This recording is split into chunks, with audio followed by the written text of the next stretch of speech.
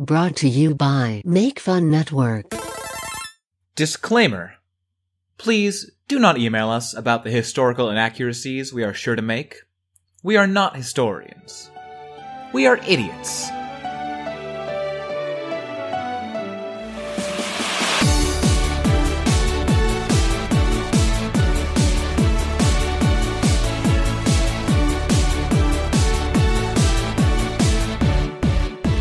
Hi, and welcome to Anachronismo. I'm Max. I'm Jackie. I'm Noel. Hi, I'm the guest. My name is Rob Mulligan. Yeah, hey, welcome on, Rob. It's great to have you. I'm so excited to be here. Yay. Yay! Yeah. Do you want to give a quick intro of who you are? Yeah. Hello, my name is Rob Mulligan. I'm on the Adventure Incorporated podcast where we've playing a 4-year-long game of Dungeons and Dragons. And I can't even believe that.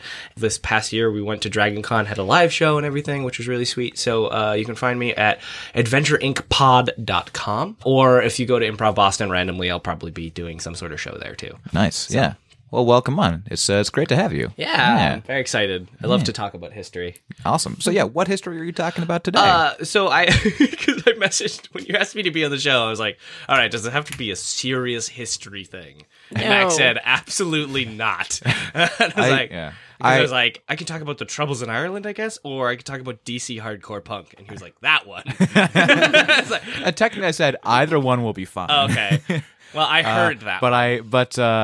Yes, the undertone was like, with the weird, obscure one, please. Yeah. Which was the DC hardcore punk. Okay. The one we won't feel guilty about making jokes for. Oh, yeah. Yeah, you shouldn't.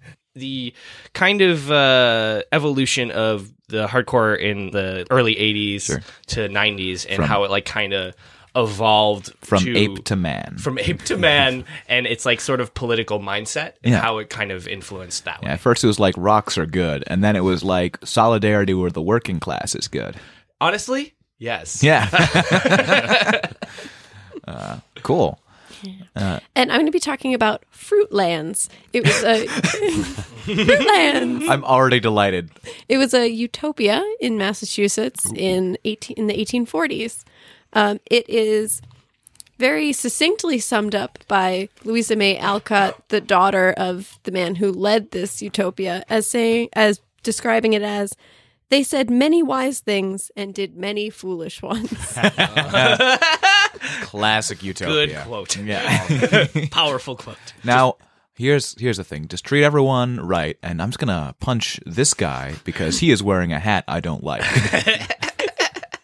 That hat Sort does not of. belong in this utopia. But we are all in agreement. That on is a dystopian hat. Actually, it's fun. Jackie and I took an Uber yesterday, and the guy this is just talking about non-utopias in Massachusetts. Salem, Mass. He had just come from a ride there. Mm-hmm. Oh. But he was like he was like, yeah, they did that. They had the witch trials like 100 years ago. And I didn't correct him, but I was like, man, the 1919 witch 1919. trials.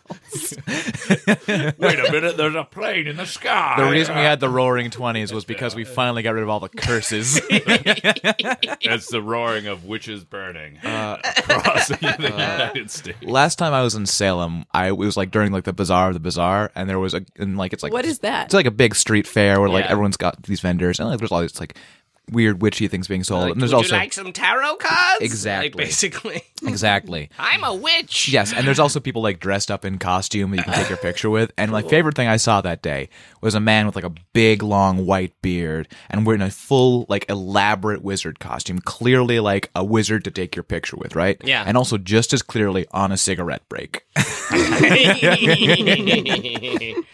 Oh, it was wonderful. You shall not pass. I'm on break. So, Rob, take us away. Yeah, sure. So in the 1979, punk was kind of going through this weird transitory. Nope. Transitional Transitory period where things were starting to branch out a lot more. In 1978 or 1979, the Ramones came to DC. and played at a club called the 930 Club. And it just blew everyone's goddamn minds. Everyone was like, holy crap, punk is now the thing we're going to do. And a bunch of bands kind of spawned out of that. The first one I'm going to talk about is a band called Bad Brains, which is they're super unique because they are a completely all-black band. That's a huge oddity in, like, the punk scene, period. And they also started as a jazz fusion band named Mind Power. And then they like saw a couple punk shows. They're like, nah, that's what we're going to do. I like the consistency in their name. Mind power to bad brain. Right? Yeah. It was good, which is also a Ramones song. That's why they changed their name. And they went from being like really like good music. Well, they're still good musicians, but they were like really like technical. Like they went to Yes shows and were like, I'm going to do that too. But then went and like, nah, faster. And they formed their whole band and started to play at the 930 Club again. Their first single has a tremendously great name. It's called Paid to Come. How is that spelled? C-U-M. It is exactly what it is. I have a quote here about why he named it. Like the reason he named it that way. The lead singer, whose stage name is HR, which stands for Human Rights, which is kind of badass. Yeah. I think it stood for something else, and he was like, "Nah, it's not for this now." They changed their mind a lot, as you can tell. Like, You know, they adapted is the positive way of saying As that. any good bad brain does. yeah. I have a little bit of a parallel in my story. One of the guys involved, his name was Abram Woods. And then because he wanted to show that he valued nature over society, he changed his name to Woods Abram. Badass move right there. Yeah. Then a man was like chopping down a tree and he just punched him. My name will now be Tree Punch. Sorry, Punch Tree. Steve, the song was quote unquote not allowing yourself to give up and be peaceful. I came to know with no dismay that the world we all must pay. We pay to write, pay to play, pay to come, pay to fight. And I was like, why didn't you name it Pay to Fight? That seems more punk rock. Well, is But punk also- about war or is it about love? Or is it about It's like more like life is suffering. Yeah. Okay. Oh, that's fair. That's fair. And sorry, mom and dad, for this next joke. So it's not about nutting. Nope. Well, Okay. it is. You pay to nut, which is the better name. Yeah. Capitalism get- makes you pay. get to HR nut. on the phone. Get HR. Human rights. You know that title you've been looking for your song? Call it Paid to Nut. Listen to this.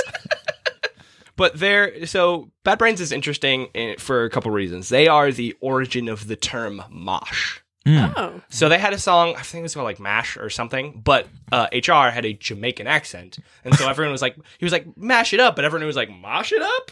And they're like, yeah, mash it up. We're like, okay, we're going to mosh. And that's like how that term came to be. Interesting. Because it was So always cool. known as like slam dancing and stuff. Yeah, I remember slam dancing. It's Yeah. the same thing. Sorry, I don't remember slam dancing. I remember reading books slam about. dancing with I remember your reading grandmother. books written before Mosh came about cyberpunks who would slam dance. Yeah. And I think that Such a bizarre sentence. Just imagine, even though it's not, they wouldn't have called this slam dancing. I'm just like, I remember when Howard went to that great marsh on Normandy Beach. Paid to Come is my favorite Bad Brains song, son. Paid to fight. paid to come, build to fight. And the other notable thing about HR is he had a weird brain disease called SUNCT, which is nicknamed suicide syndrome. Ooh. Yeah. So their band, they were like really tumultuous. Like they'd release something and then break up, then release something, break up. And HR was like, I think he's like also borderline schizophrenic too. Mm-hmm. So he has like a lot of issues, but also is plagued with like brutal headaches and has become a Rastafarian and has changed a lot of his life too. And if you watch interviews with him now, he's like the chillest, nicest dude in the world. He's just like, there was like a documentary released about them and he was just like, oh yeah, I know Usher. You know Usher? It's like, yeah, he was in a band with me a while ago. I was like, what? You're like 25 years older than him. It's like, yeah, we were in a band back in DC. You're like, all right, whatever, HR. So that brings us kind of more to 1980, where another band that more people will probably know, Minor Threat, was formed. And Minor Threat opened for Bad Brains, and they are also known for starting the straight edge movement by accident. It wasn't that because I think I know a little bit about this. Straight Edge was kind of born out of like, we want to have a place for underage kids to be able to come and like dance, because we want to invite that in, and we think, they'll like our message, and, and when it's like a safe space for them to come and like do stuff. Yeah. But they can't come into a club because we can't serve them. So how do we solve this? Well, if we just have them put an X in the back of their hands and then the bartender can see they're underage, they can't serve them, well, they can still come in. Yeah, that's where the X came from. Yeah. And so the lead singer, Ian Mackay, he didn't mean to be like, hey, everyone, we're going to unite against everything. He was just like, I wrote a song called Straight Edge that was basically my philosophy on excessive drinking and drug use and like promiscuous sex as well. And he was like, I just don't like that. And everyone's like, same. He's like, all right. Well, you're still kids growing up and stuff. Maybe you should just, kind of forge your own identity in this world. We're impressionable. Yeah. But he wasn't like against it either, because he's like despite playing very loud, fast, angry music, he was notoriously anti-violence and he was always like, everyone come in, we're going to pay $5 per show, that's it, no merch, boom, come on in. And so he was like 100% for it. Was he a proponent of moshing? For a time, and then no. Right. So for a while he was like, yeah, this is fine, and then he was like, this is stupid. The band broke up like shortly after Ian Mackay's brother Alec went to a Minor Threat show and got punched in the face. And then Alec punched the kid back, and like they got in a real scuffle, and Ian was like, I'm a fucking bad influence, this sucks. And the band at that point was already having like kind of a tumultuous time, but he was just like, fuck this, I'm out. And then they were done. But they're notable for that, and the Straight Edge, as well as like they were fairly like the media was portraying American punk and hardcore at that point as like this violent, angry section of the universe that should be feared. And yes, moshing is probably pretty violent, but also a lot of the DC bands were like, nah, we're not into that. But the media said that, and then that kind of attracted a lot of like, if you listen to the Dead Kennedys, they have a song called Nazi Punks Fuck Off. They're a California band, but they have a song where they're just like, these fucking assholes keep coming to our shows and we hate them, go away. Nobody wants you here. And they would just keep doing it because they're just like, violence. And they're like, you're not pure white. And they're like, stop saying that, go away. And so there was this problem at this time. So Minor Threat was kind of experiencing this, and a lot of bands were like, are we the problem? Like, is that what's happening? Yeah. And so this kind of magical, legendary moment in DC hardcore happened, and it was called the Revolution Summer. I'm so all about this. Yay! And basically, well, you will be, maybe you won't be in a minute. Okay, well, it sounds promising. It's so cool. So basically, yeah, a lot of these bands got together and like this, a lot of the musicians in general were like, this sucks, we hate this, let's stop being like that. We want to play the music we want to play, but it doesn't have to be just like all anger and aggression. It should be like emotional, vulnerable, still loud, still angry, still great, but like real shit, not just sort of like attracting oi punks to fucking punch other people. And so bands like Rites of Spring, which a guy named Guy Picciotto was like a lead person of, as well as Ian Mackay started a new band, which was also known as Embrace, to kind of hit the nail on the head a little bit. Yeah. I do love that a band called Rites of Spring was anti-riot in shows, because the original Rites of Spring caused riots at their shows. I love the Rites of Spring, the musicals, it's a ballet, right? Yeah. How people were just like, what the fuck is this? Let's kill people. People fought duels in the audience they of fucking that. hated it so much. That was an Anachronismo episode. I did a while ago. Yeah. Yeah, and so they named it after that, obviously. They were kind of like the vanguard of like this movement, where they were just sort of like the most emotional, screamy band. And this is, unfortunately, also the origin of the term emo. This summer is when emo, they called it emo core. Hey man, came into a thing. Hey man, I listen to Say Anything. I ain't got no beef with Hey, emo. No. But it's like that sort of nebulous term that like people just were like, no, stop calling us that. It's not like immediately upon its origin, people were like, that's not what we want. You don't want to be associated with Nazis. You don't want to be called emo. Yeah. Yeah, Well, what? Would you want to be called Cry Punks? Like, no. Kind of. Yeah. like one guy in the corner, it's like real wet face. He's like, yes. That sounds like a rallying cry, like cry punk Cry punk and let loose the tears of war. as we dance the rites of spring. Make sure to hydrate. And in this sort of like time frame, there was Embrace, there was Rites of Spring, there was the the brief reunion of the band with one of the worst / best names, Happy Go Licky. Ooh, I hate that.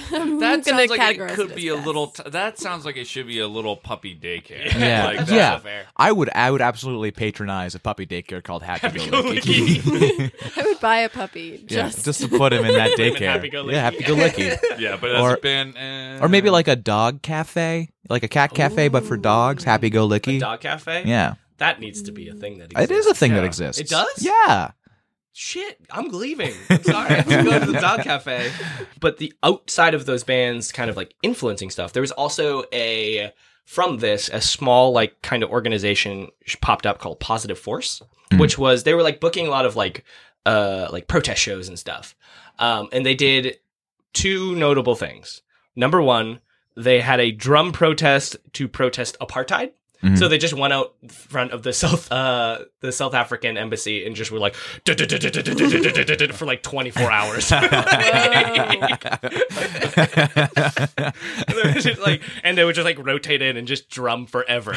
It's effective. Wait, so did they during this transition? Did a lot of the bands, did they change the messaging and styling of their lyrics? Did they completely like reimagine and like rename themselves? Like, So there how were much like of a it was a lot of like new bands, but like people who had been in the scene. But Okay. but yes, they did kind of change their lyrics a lot. Like For Want Of is like a pretty notable Rites of Spring song that's just like about being the saddest boy in the universe.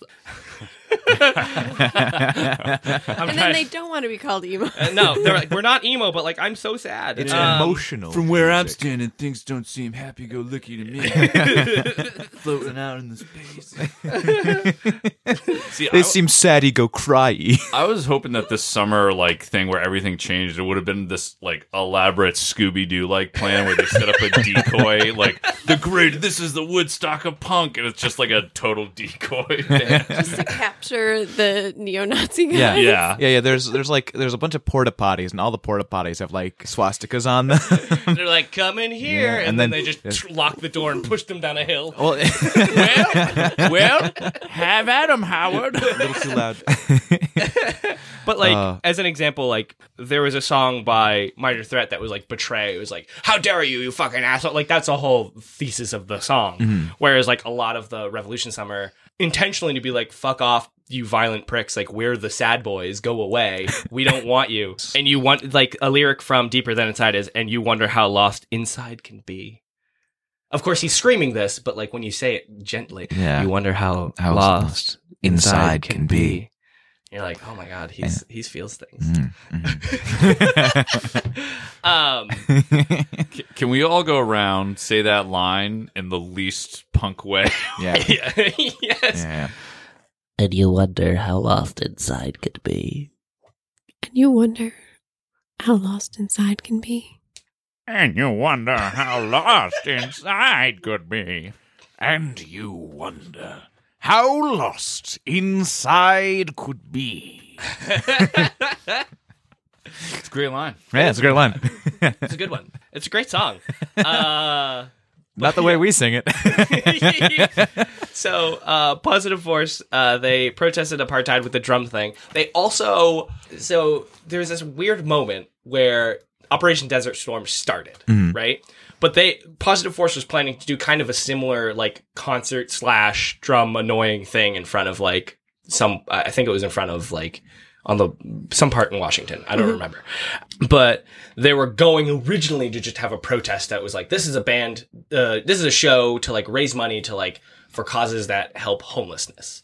And they were like doing that, and they were like getting it all ready. They booked everyone, and then fucking Operation Desert Storm happened, and they're like, never mind. It's about protesting that. So they got a ton of bands together and just started like playing on like the steps, I believe, and we're just like fucking there in the way, playing all sorts of music for another sort of like long time, like during business hours to annoy politicians concert. The best kind of concert. Which brings me to the final band I shall be talking about. The most legendary of all DC hardcore bands, Fugazi, which is the band that most people... I don't actually know if most people know them, but like... So all of these bands I know from a Patton Oswalt bit. I'm gonna speak upfront about that. I didn't know any of these bands. Yay. I've heard of Dead Kennedys. But Yeah, I know Dead Kennedys. and yeah. the Ramones. I've heard of them. Yeah, Dead Kennedys and Ramones. And but, yeah. actually, and also my fiance has recently gotten super into punk. Yay. And We so should hang out. she's also the kind of person who goes and like reads the Wikipedia page for all the bands she gets into. It's so she's so been fun. She's been just telling me all this stuff. So yeah, I got a little bit of brain tape about this. Yeah. Yay. So after Revolution Summer happened, none of these bands lasted. They all were like 1 year-ish and then done. They all broke up. It was just sort of this magical moment in like history where hardcore just decided to kind of change itself. And that's when the origin of both emo, but also post-hardcore kind of happened. So like now hardcore punk has like had its moment. So now they're going to like branch out. And Fugazi's the quote unquote first post-hardcore band. Their first album, 13 songs, which I think the first EP was Margin Walker, but Waiting Room is the song that like everyone like knows. There's like an interview with the band when they're like recording Waiting Room, and they at the very beginning of the song they like start a riff and then they like stop for like 20 seconds and then start the song again, and like the producer was like, you can't leave that in there, and they're like, we think it's really funny. Like, no, you can't do, like, you'll sell no records, you'll never chart. And they're like, we don't fucking care, this is punk rock, that's not what we're trying to do, keep it in there. So they did. The band was formed from Ian MacKaye of Minor Threat. So he came in. Joe Lally and Brendan Canty. Brendan Canty, I think, was Happy Go Licky, and then Joe Lally just appeared. He was just there. He just was raised from the basement on a platform out of a trapdoor. Joe Lally, here to play bass for you. And when it was done, just descended again. I am the second saddest boy. And then also Guy Picciotto from Rites of Spring was added like kind of later. Originally it was those three and they were only playing instruments, and then Guy Picciotto was like the Flavor Flav of punk rock, where he was just there like with the microphone being like, yeah, like, and it was fucking cool, but it was also like, what? Like, you're not the lead singer though. Like, and, Was there a singer on this album before? yeah. Okay. So Ian MacKaye was quote unquote originally the lead singer. Yeah. And he was on Waiting Room, but like the final recording, like Guy Picciotto has just been like, yeah, I don't want to go, like stuff. But then he eventually would start playing guitar too. And they were just sort of like, they took all of the philosophy that had been kind of building from the beginning of this sort of scene and like pushed it into like its condensed moment. They were very like internally focused lyrics, like about like isolation and alienation and like sadness, being sad boys, as well as political outwardly too, like all the things that are wrong. They were notorious for like how they ran their shows. They never had a set list, which was weird, but they also never sold merch. All of their shows were only $5 ever, period. And it was always supposed to be all ages. They were completely against moshing. They said no violence at the show, period. They didn't have bouncers, so that's like kind of tough to be like, no violence, kick them out. So what they would do is they would just, sometimes in the middle of a song, if they noticed, they would just stop the song. And then they would just mock the guy. Like, there's a recording of a live show where Guy Picciotto like notices two people like moshing. And he's just like, earlier I was over by the ice cream truck and I like saw these two guys and they were like eating ice cream. And I was like, wow, those guys seem like nice guys. They would never be violent. Like, what happened, man? You were eating ice cream earlier. No, you were eating ice cream. I saw you eating ice cream. Do you think you would be moshing if you were eating ice cream right now? I don't think so. Get another cone. It's just- Great. And he's just, they were notorious for that. Like they earned this reputation of being very humorless, like artistic punk rockers or whatever. But like at their shows, they're just like, hey, Dingus, cut it out. That would have been amazing if that had started out like instead of kind of confronting them, they just stopped playing and kind of let the crowd. Then like they just stop playing and there's a sound and it goes, "Holy shit! They're playing Waiting Room." It's their part. I'm picturing if they were very humorless, taking the time to be like, look at this man. Look at this man. He has forgotten his place in society. He believes that violence will bring him completion, but no, all that it brings him is emptiness. Everyone, point at this man. Point at him. Point at him. Point at him. Use your gaze to discourage this violence. When did Ian get a British accent? I don't know. We are all saddest boys in the universe. And this tonight. is making us all sadder. Now cry with me. Cry! Cry, everyone! Our next song is called In on the Kill Taker. Here we go. But they were notorious for all of those things and also incredibly DIY. They have, there's a really good documentary about them called Instrument that is, Nice. shows their playing instruments. But it shows like kind of their philosophy and like how they were as musicians. And there's like a scene in it where they're talking to the drummer, Brendan Canty. And like the guy behind the camera is just like, so is it true that like you guys are like so anti-consumerist that like you don't turn the heat on? And he's like, yeah. I'm always cold. You think I drum because I want to drum? I drum because I'll freeze otherwise. I drum to keep myself warm at night. Now let's protest apartheid. Oh, that's great. And they had like 7 to 8 albums that just like were huge like paradigm shifts in punk rock and broke up their last album. They had an album called End Hits that people were like, oh my god, that's their last album. Because again, they have a really dry sense of humor that no one seems to get. Yeah. And then the next one was called Argument. But End Hits came out and people were like, oh my god, Fugazi's over? Oh god, what are we going to do? And then Argument came over. I was like, no, it's not. I was like, they're influencing what we're doing. Like, It's fantastic. yeah. So that's the very brief history of DC Punk through 4 bands. So, was this a time in punk when there were like all the different types of like punk? The way you dressed was very specific and sent a very specific message depending on like how like wide your suspenders were and shit like that. I would say the beginning of the hardcore scene was like everyone wearing leather jackets and like studded stuff. That was a bit more of like a Boston hardcore invention. Okay.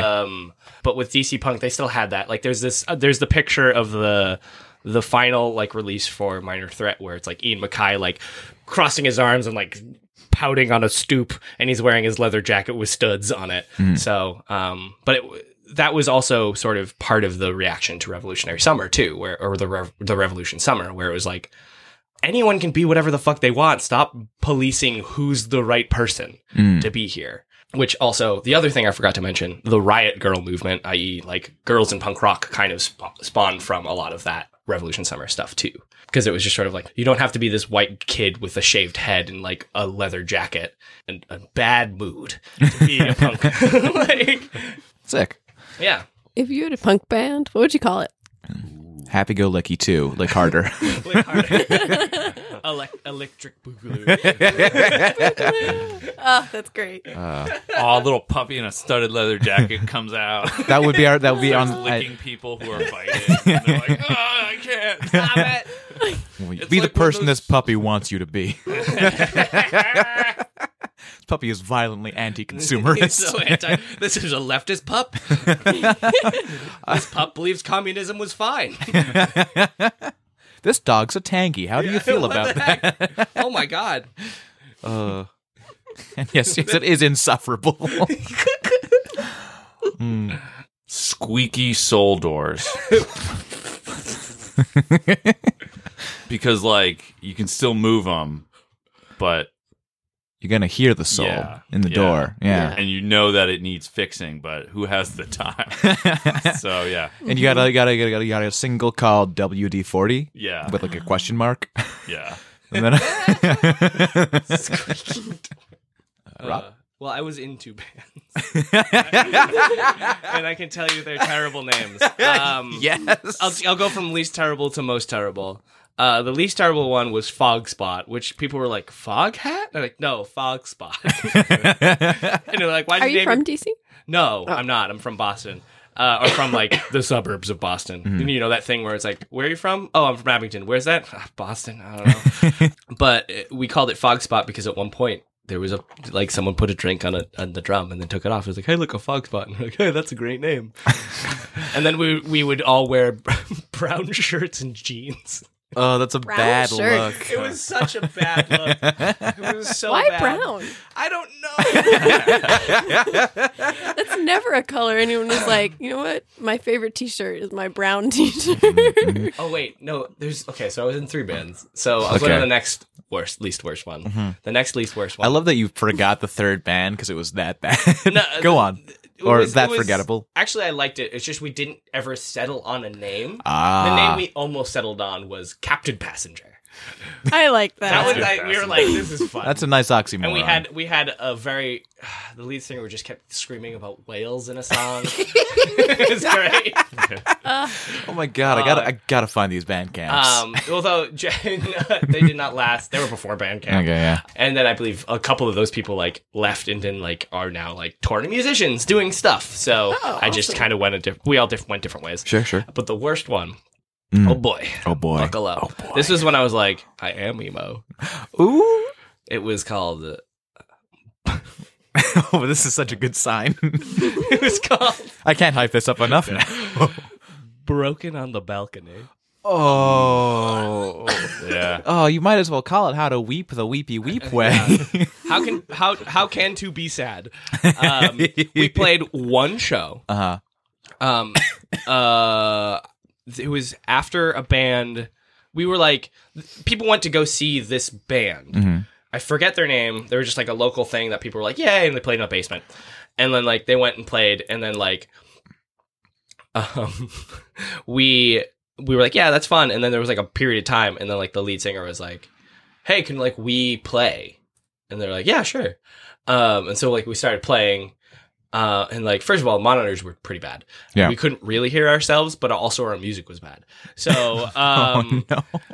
we started Oh, playing and then people no. just started leaving. Oh, And that was the last no. day of Broken on the Balcony. Oh. It hurt our feelings so much. Yeah. It hurt them You so were much. already sad boys. We were the saddest boys. We were on the edge Yeah. and we're about to break. Oh. Linkin Park. But I guess, yeah, so I don't know. Should I still answer the hypothetical? I think the real is good. You've I lived think it. you've I lived lived it. the You've truth. lived this Lived it, man. hypothetical. Broken Yeah. on the Balcony. Oh. The reunion tour, it's coming.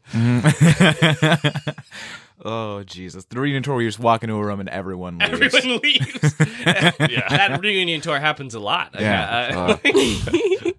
I don't know why like Broken on the Balcony is funny as a band name, but like as an album title or a song title, you'd be like, oh, that's great. Yeah, that's great. It's honestly not a bad song. That's a It's clear, not a bad distinct phrase. idea. Yeah. Yeah.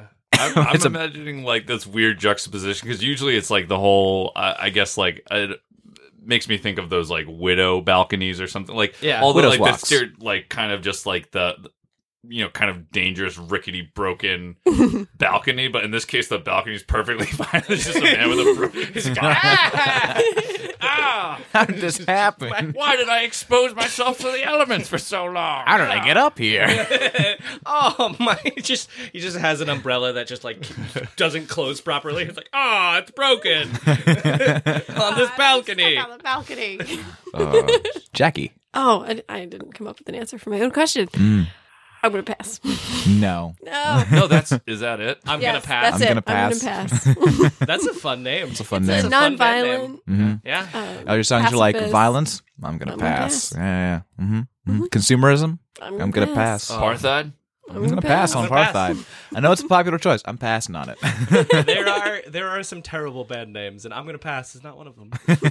Yes. Best one. It's not You got the your worst. brown vest on. There you go. You're ready for a show, Jackie. Let's go.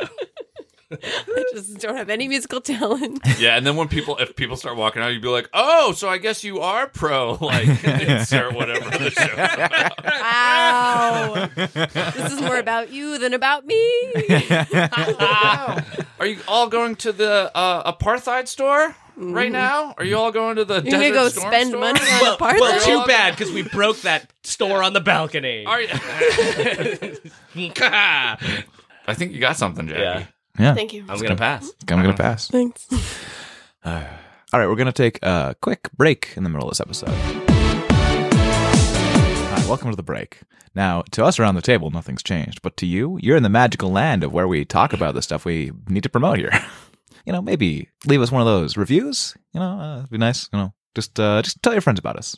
Mm-hmm. I don't feel like I don't need to elaborate on that. You may notice that we've been gone for a while. Hi, we're back from this hiatus. Took a hiatus because we all got busy, and also I was making a radio play with some people, and that took up all of my time, and I would not have time to do research or edit. So did that. That's going to be coming out in December. Look for True Tales of the Illuminati. It's a audio comedy about conspiracies gone wrong, basically following an evil Leslie Knope and her team as they fuck up conspiracies throughout history. That's my shit to plug. Rob? Yeah, sure. I'll plug it again. I am part of the Adventure Incorporated podcast. We have a 4-year-long D&D campaign with a really rich world and a really deep cosmology, playing with some of my best friends of all time. We're all very, very funny and just love each other and fight like family, and in real world and not. But we've really put a great show together. We really, really, really are proud of it.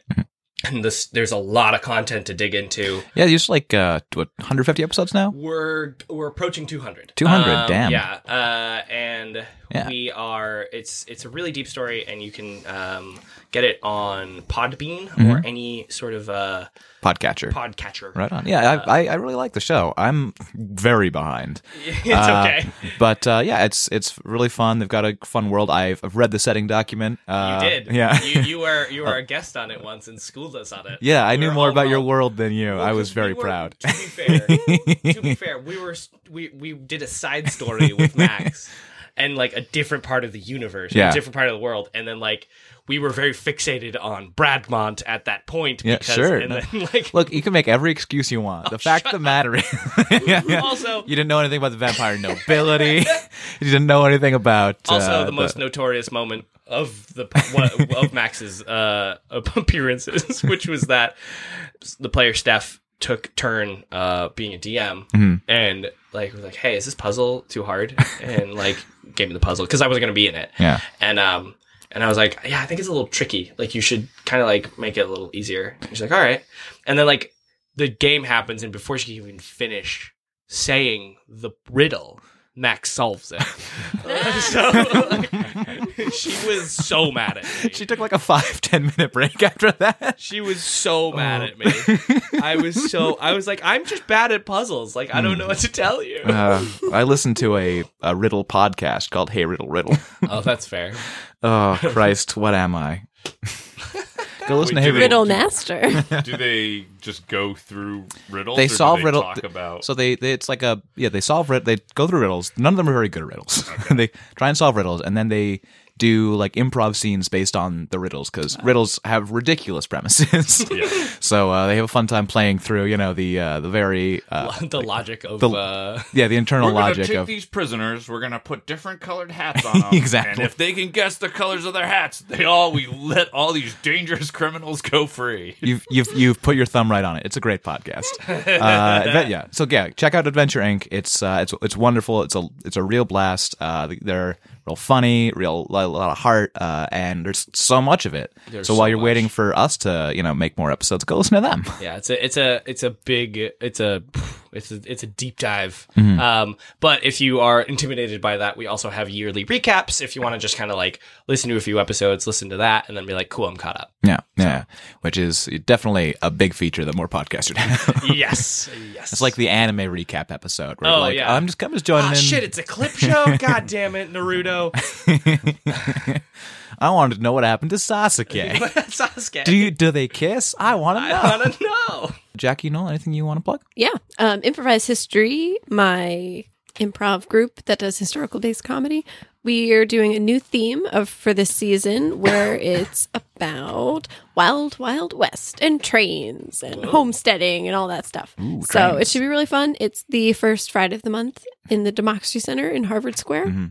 Yeah, go see it. I guarantee Scott Istvan will pretend to fuck a train. That is my guarantee to you, the listener. It hasn't happened yet this It's season. going to. It's gonna happen. But it's going to happen. I know Scott. He's gonna fuck a train. He's gonna fuck a train.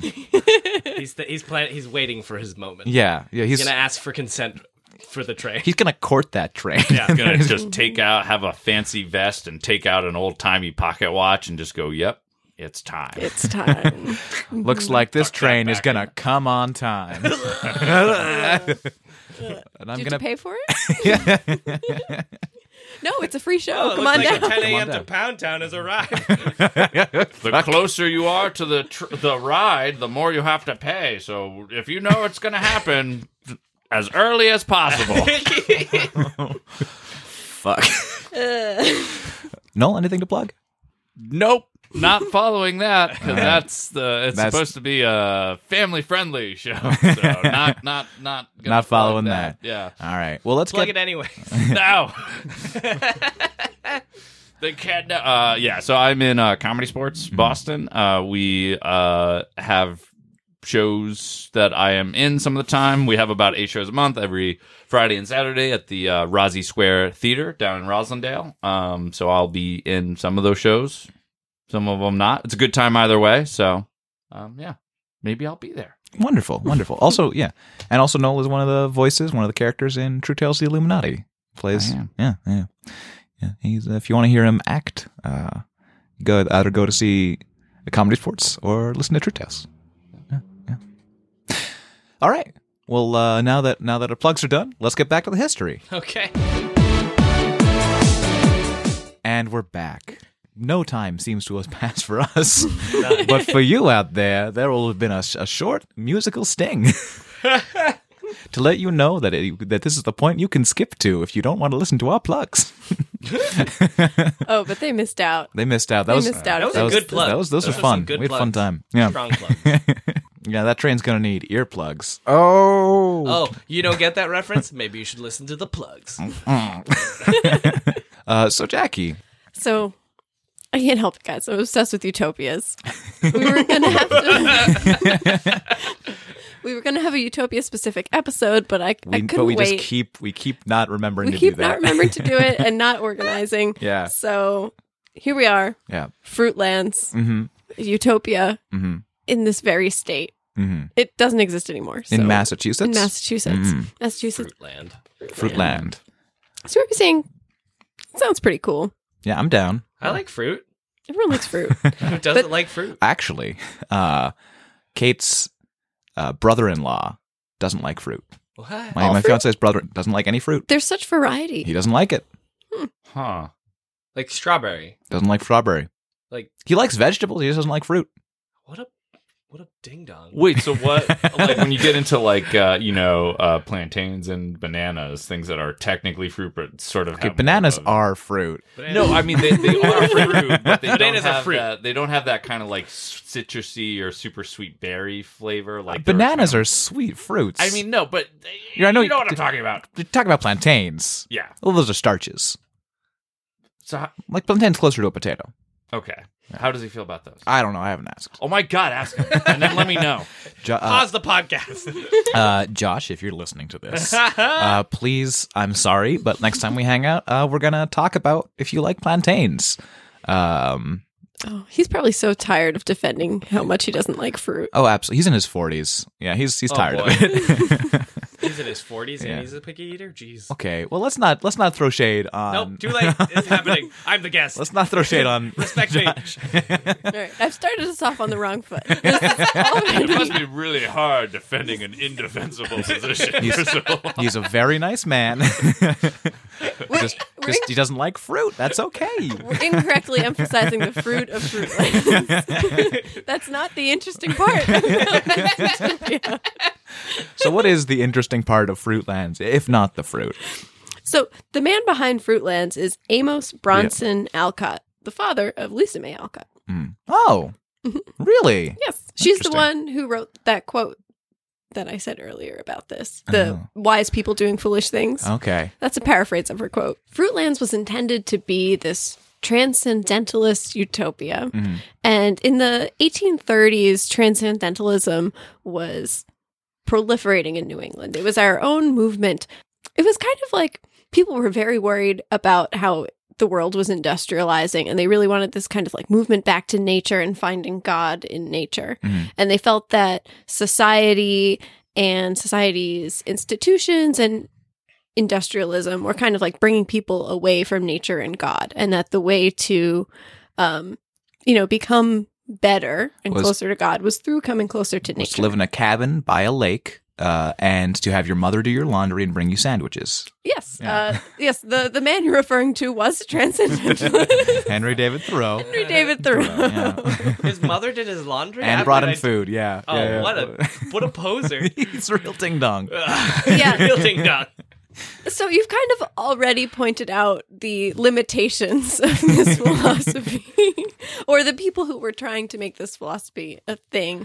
Was really they had very lofty ideas and idealism. And so much laundry for their mother to do.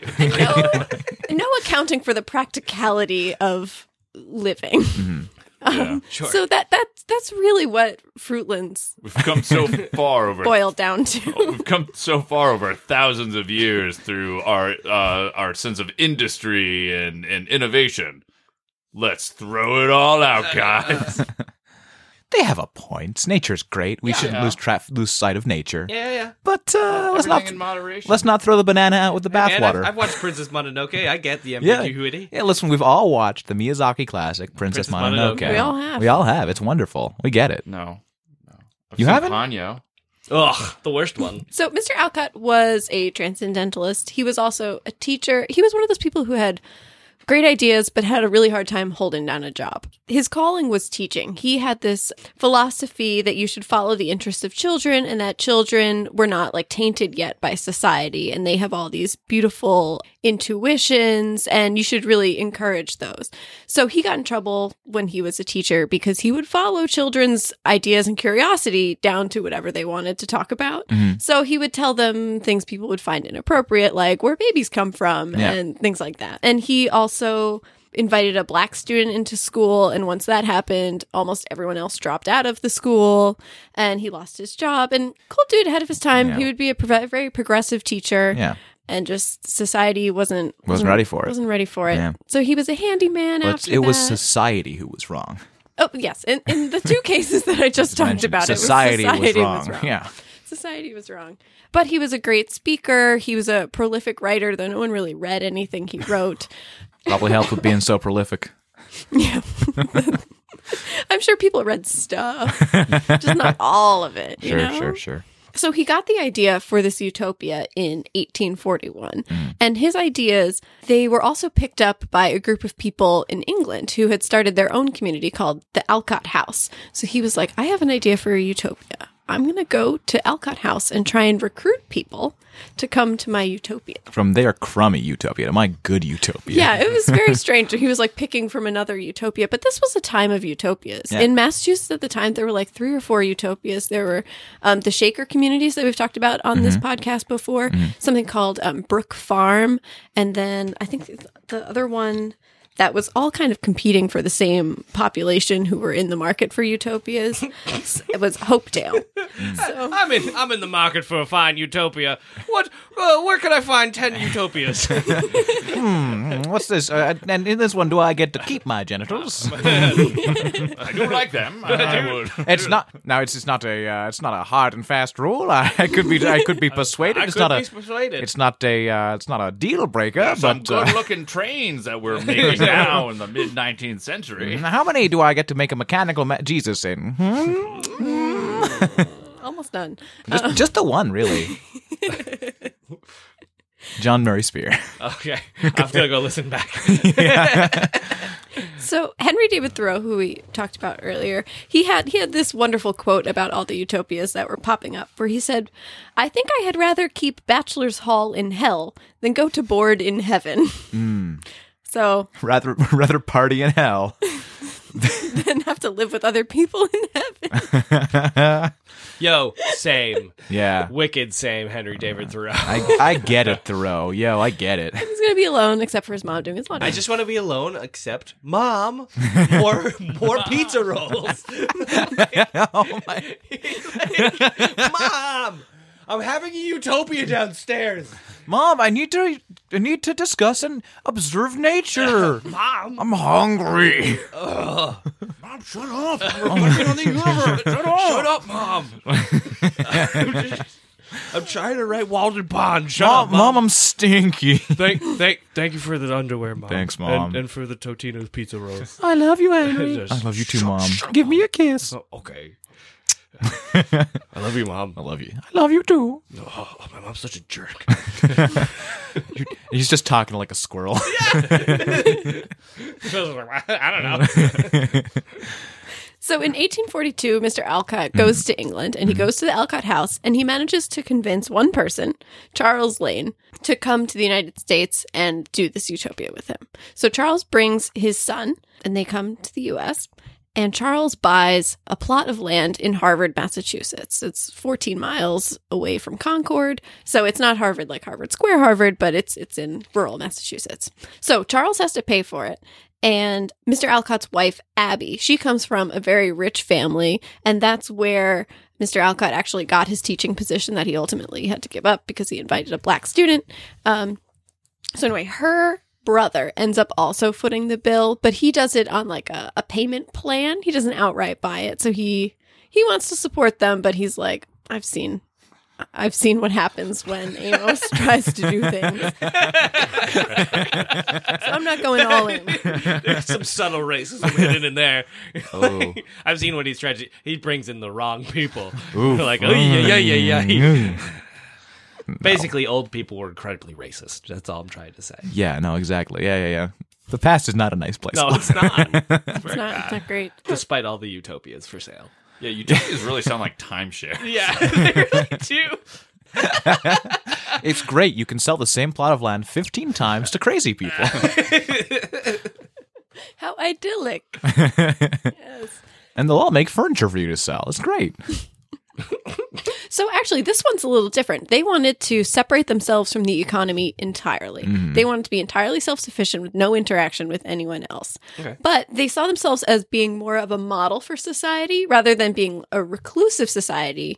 They were something separate, but that they wanted everyone else to emulate. Yeah, like a city on a hill kind of thing. Yeah. So they envisioned that they would have hard work by day, philosophical discussion at night, and then they would go on speaking tours to promote their way of life. I love it. I love this. I love this so much. Just like all day laboring and then in the evening, like finally time to party down and talk about what was the exact idea behind Jesus' Sermon on the Mount. So it was similar to that. They would work during the day, and then in the evening they would say, "Oh, what do you think is the best ideal for a person to have, or the best Work all quality?" day, of argue people?" all night. And then they would Yeah. argue, debate, and think about these issues all night long. That actually Farm does sound and pretty debate. fun. Yeah. That's all I need. So the expectation that this would be a place of farm work, literary pursuits, and philosophical discussions. They would wake up early, take cold baths, specifically cold. Helps the circulation and keeps you from getting lost in thought. So they also Oh. I was like, what? It's about the notes you don't hit. That was the jazz of jokes. Yeah, thank you.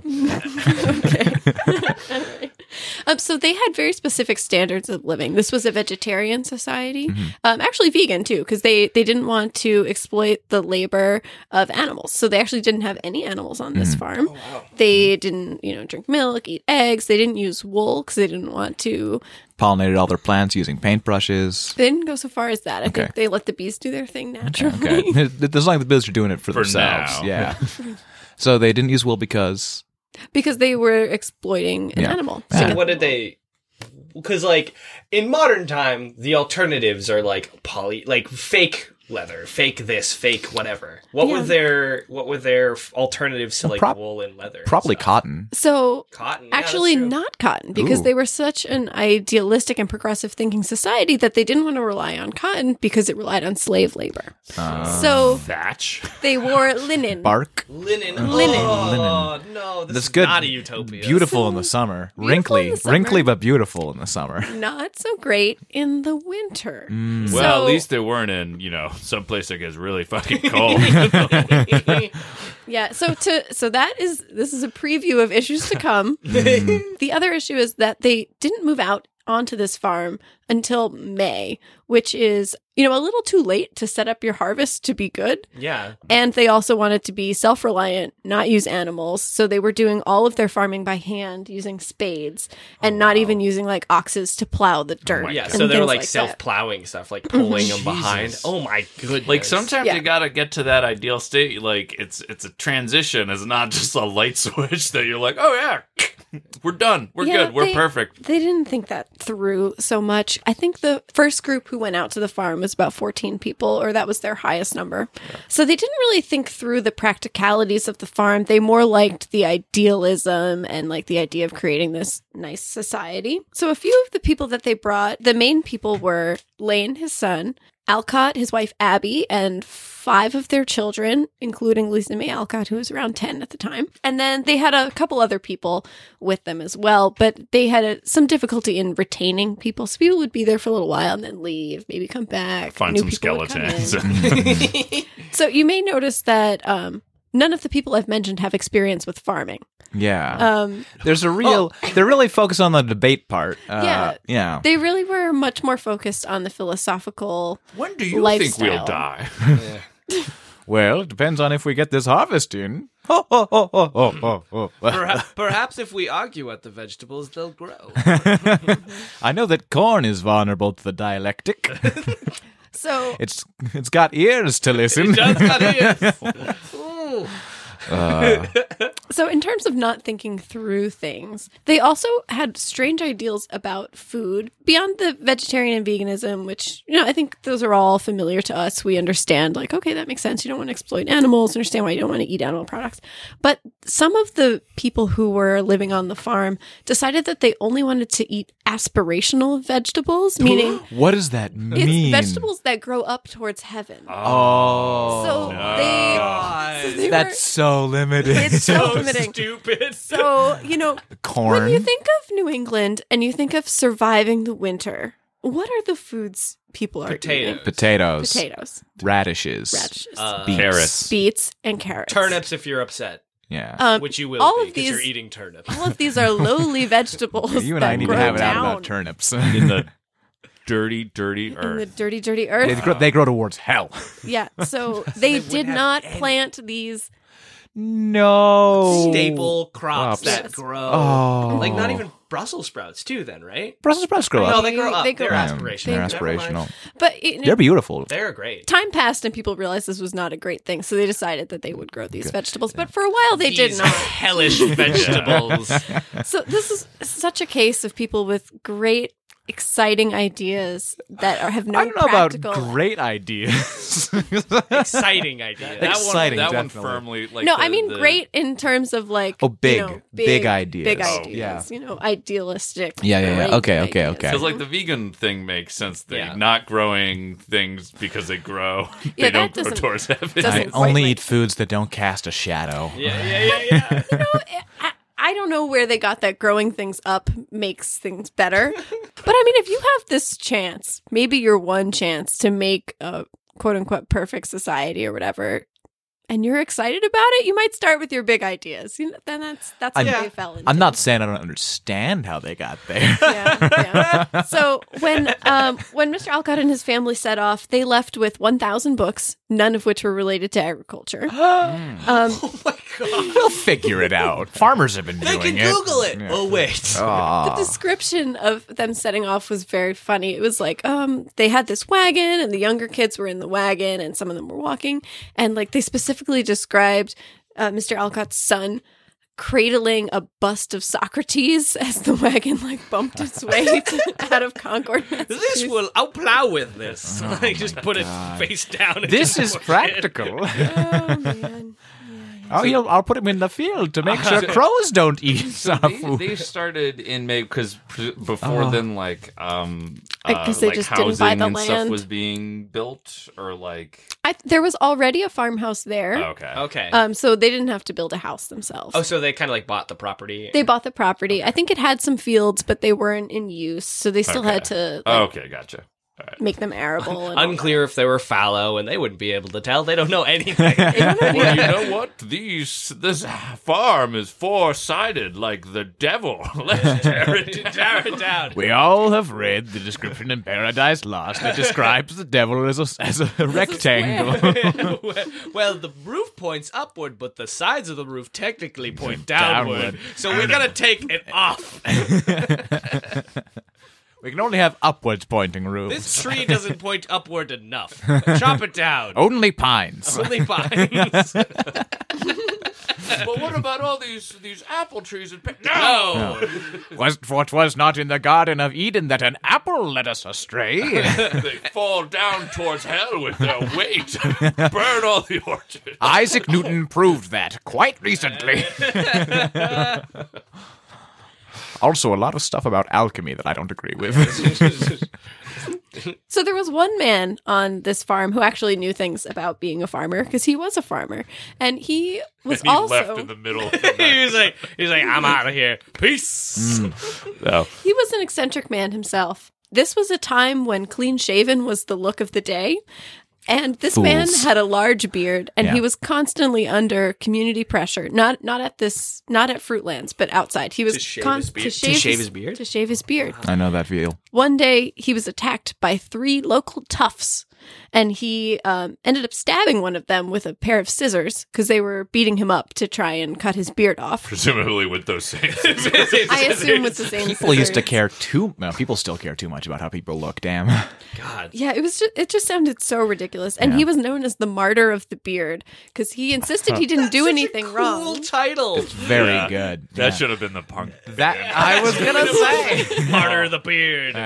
Their song's "No Scissors." Cut this. Off of our debut album, Fruitland. The last track on the album is called "Growing Home." Growing home. Yep, so he ended up serving a year in jail because of that. Yeah. Because he got beat up and defended himself. Cool. Because that beard did not do him any No. He went into court and they were like, "Oh, beard, guilty." It's like that devil. The beard grows downward. That's towards hell. Towards hell. Now, if he stands on his head, then perhaps the beard will grow up, but then his hair grows down. Y'all that can't is- have that. Throw him in the clink. So another interesting person who was part of this group was Samuel Bower. He was actually an Adamite, which is a nudist. He butted heads with Abby Alcott. Who And was like, I bet a few other parts too. well, Abby Alcott was the only woman on this farm, besides for her children. Well, now I feel gross about that joke. And she was just like, I don't want this. Please get Just your naked at least a behind out of fig here." leaf. So he decided, he butted heads with Alcott so much, or Abby, about this, that he actually, during the summer months, just went off to live in the woods naked. And then he would come back at the end of the summer. I kind of love that, though. Yeah. How did He must have been so scratched up all the How time. did he? What did he eat? Like did he Nuts just and foraging? berries. He ate nuts. No, he probably foraging. Like if you know how to forage, you can live off the land. Like humans were nomadic hunters and foragers for a long time. yeah. You know, I don't remember if it was him, but there was someone else on the farm who was known to have survived on apples for a whole year and Johnny Appleseed, crackers yeah. only for a whole and Johnny year. and Johnny Cracker Cracker Barrel. Seed. And he went through the land and he planted cracker barrels, and that's why they're all over the place now. It's the first franchise. Yeah, that's how they got all their names in the old times. Whatever they ate a lot of and spread. Whatever. This is Johnny Tetanus. He ate something that had tetanus and spread it through the land, and now tetanus grows. This is Johnny Herpes Mouth. So another notable member of this was Anne Page. She was from Rhode Island, and she's most notable for why she got kicked out, because she was the only other woman there. But she was found to have had a secret block of cheese in her trunk. Oh, that took a turn. That was not where I thought that was going. I love that. That's why she got kicked out. She got kicked out because she had a secret cheese. Secret cheese. cheese. Why didn't they debate about it first? Well, because it was clearly against the laws of their thing. It's She exploiting also- animals. she Unless also- it's wait, like what if it was human cheese? Is that okay? Okay, so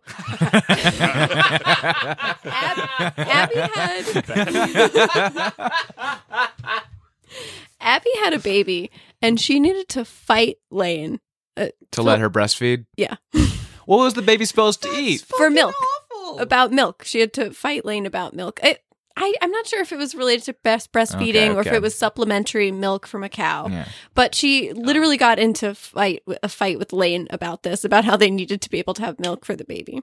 This also sets off that there was a lot of clashing between Abby and the other members of the Utopia of Fruitlands, because Abby seemed to be the only one focused on, like, how do we actually run a farm? Well, that's the frontal lobe for you. Always trying to think, oh, wait, well, how do I survive? And how do I put these puzzle pieces together? Not me. I'm a hindbrain man. Actually, you know what? I'm occipital lobe. All about that balance and vision.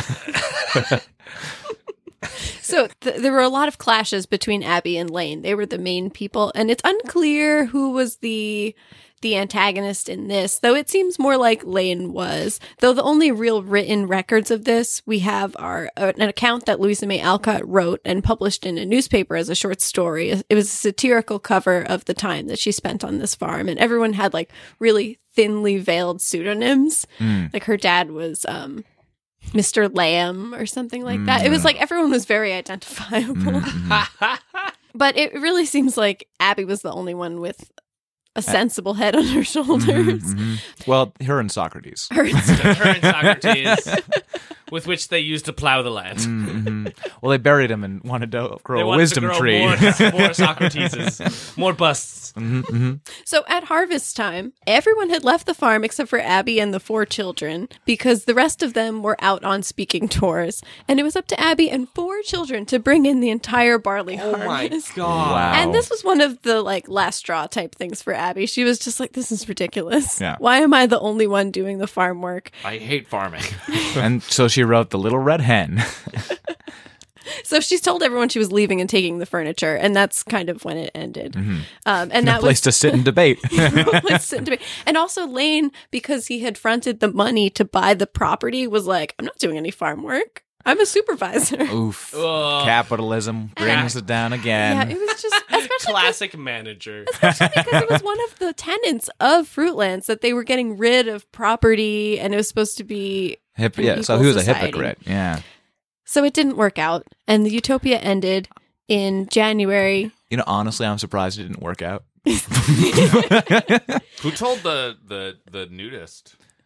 I He found out when he came back, and he was like, assume he was back by December and January. Oh, I didn't know if he was going on speaking tours Yeah. too. Yeah. It's either he was out in the woods and came back to a completely abandoned farm, having not heard anyone had left on speaking tours, or he was on a speaking tour himself. Yeah. I want to find out what happened to this guy. I'm going to look it up. Oh, man. Next time. Sam Bowers, you can look him up. Sam Bowers. Sam Bowers. So Charles Ancestor Lane, of Jack. Ugh. spelled differently. It's about the notes you don't hit. The jazz of jokes. So Charles Lane left and he actually joined the Shaker community. And he thought that Abby was the most selfish person in the world because she wouldn't join the Shakers. And she was like, but I actually have a husband and children that I care about. So the Shakers lived a very separate life where the sexes were separated entirely, and children were like collective children of the Shakers. Okay. They weren't allowed to have children or marry. Yeah. So there were no family ties in a Shaker community. Oh, weird. It was So- just like you were a Shaker. Yeah. Huh. And they only grew by people joining the community or adopting orphans. Yeah. Oh, so they were not. Yeah. That's fucking wild. Yeah. It was really cool. There's a reason there's not any Shakers anymore. Huh. They all died out. There's 3 left. Oh, there's 3 Shakers Three left. Shakers There's are 3 left? Shakers left. 3 are left. You get them to adopt you. Oh It my could be God. 4. That's brutal. Yeah. But yeah, so Charles Lane was like, "You're really selfish that you and your family won't join the Shakers," and he and his son joined the Shakers Huh. Yeah. So wait, and he was the one that had been first recruited from the. from the Alcott House in England. Okay, and wow, so he really stuck with it. Yeah, but he was sorely disappointed because the Fruitlands farm was more like play and philosophy, and then work when you feel like it. I Yeah. suppose. Yeah. While the Shakers are more like work, work, work. Work brings you closer to God. Work, work, work. Religion. Yeah. So he that's fair. he didn't Not satisfied with not that. satisfied. with Could have had a the few more Shaker life. debates. More Yeah. debates, Yeah. less fruit. So I think he ultimately did leave the Shakers. Yeah. And they kept making non-aspirational furniture. Yeah, All those chairs. Chairs are firmly on the ground. Do you know people used to put stockings on chairs so that you couldn't see their legs because they thought it was too sexual? What? Yeah. Oh my god. Like it was a very brief thing, but That's so it's so funny. good. Did Yeah. they put him on like claw-footed tubs as well? Yeah. Because Well, no, clawfoot, because those are animal legs. Yeah. Oh, not animal legs can't be sexy. Is that what you're suggesting me?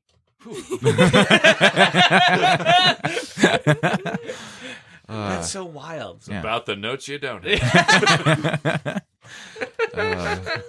So it's a little bit of a debate of why they came to an end. Was it because Lane was too despotic? Was it because Abby was too despotic? Or was it, It was just Lane. It was Lane. I'm gonna go ahead and say It was Lane. It was Lane. It was 100% his fault. Yeah, no two bones about it. I will farm with my debates. or just a general lack of organization? Which is Lane's fault. Lane's fault. Yeah, he's the architect of this. Yeah, he really should have done a better job. Yeah. But What a- I'm what a- still laughing what a at the image dum-dum. of him cradling the bust of Bust of Socrates. Like, I'm doing good. We're going to need this. Well, we had to give away the dog. So we got this. Take Socrates out for a walk. Just dragging him on a. Hey, look, plow I the plowed a field. Brilliant. Kill the animals. We don't need them. We don't want to subjugate them to labor. Let's kill them and not They're use them. way too sexy. Let's These sexy animals. break the bathtubs too. Oh, like, did they not break the take bathtub. That's a pretty good name for a band. That's a pretty good name for a band. So it was notably one of the shortest lived utopias. Oh my god. Only 7 months. All over Yeah, a secret cheese. yeah. Longer or shorter than Revolution Summer?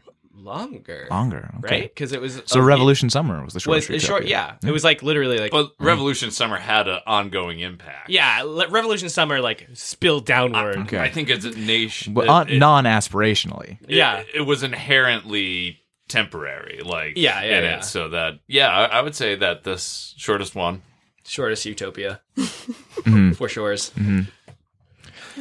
Well, that's going to do it for us today here on Anachronismo. Rob, thank you so much for joining us. Thank you so It much was a for having me. real blast. Until next time, I'm Max, I'm Jackie. I'm Noel. I'm still Rob. and this has been Anachronismo.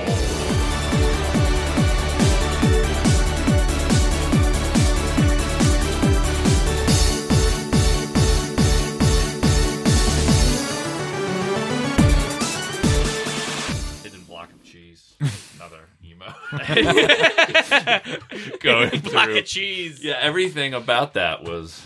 That's such a wild story. I'm following up on the Sam Bowers guy because I have a feeling like he just came back. He's like. Brought to you by Make Fun Network.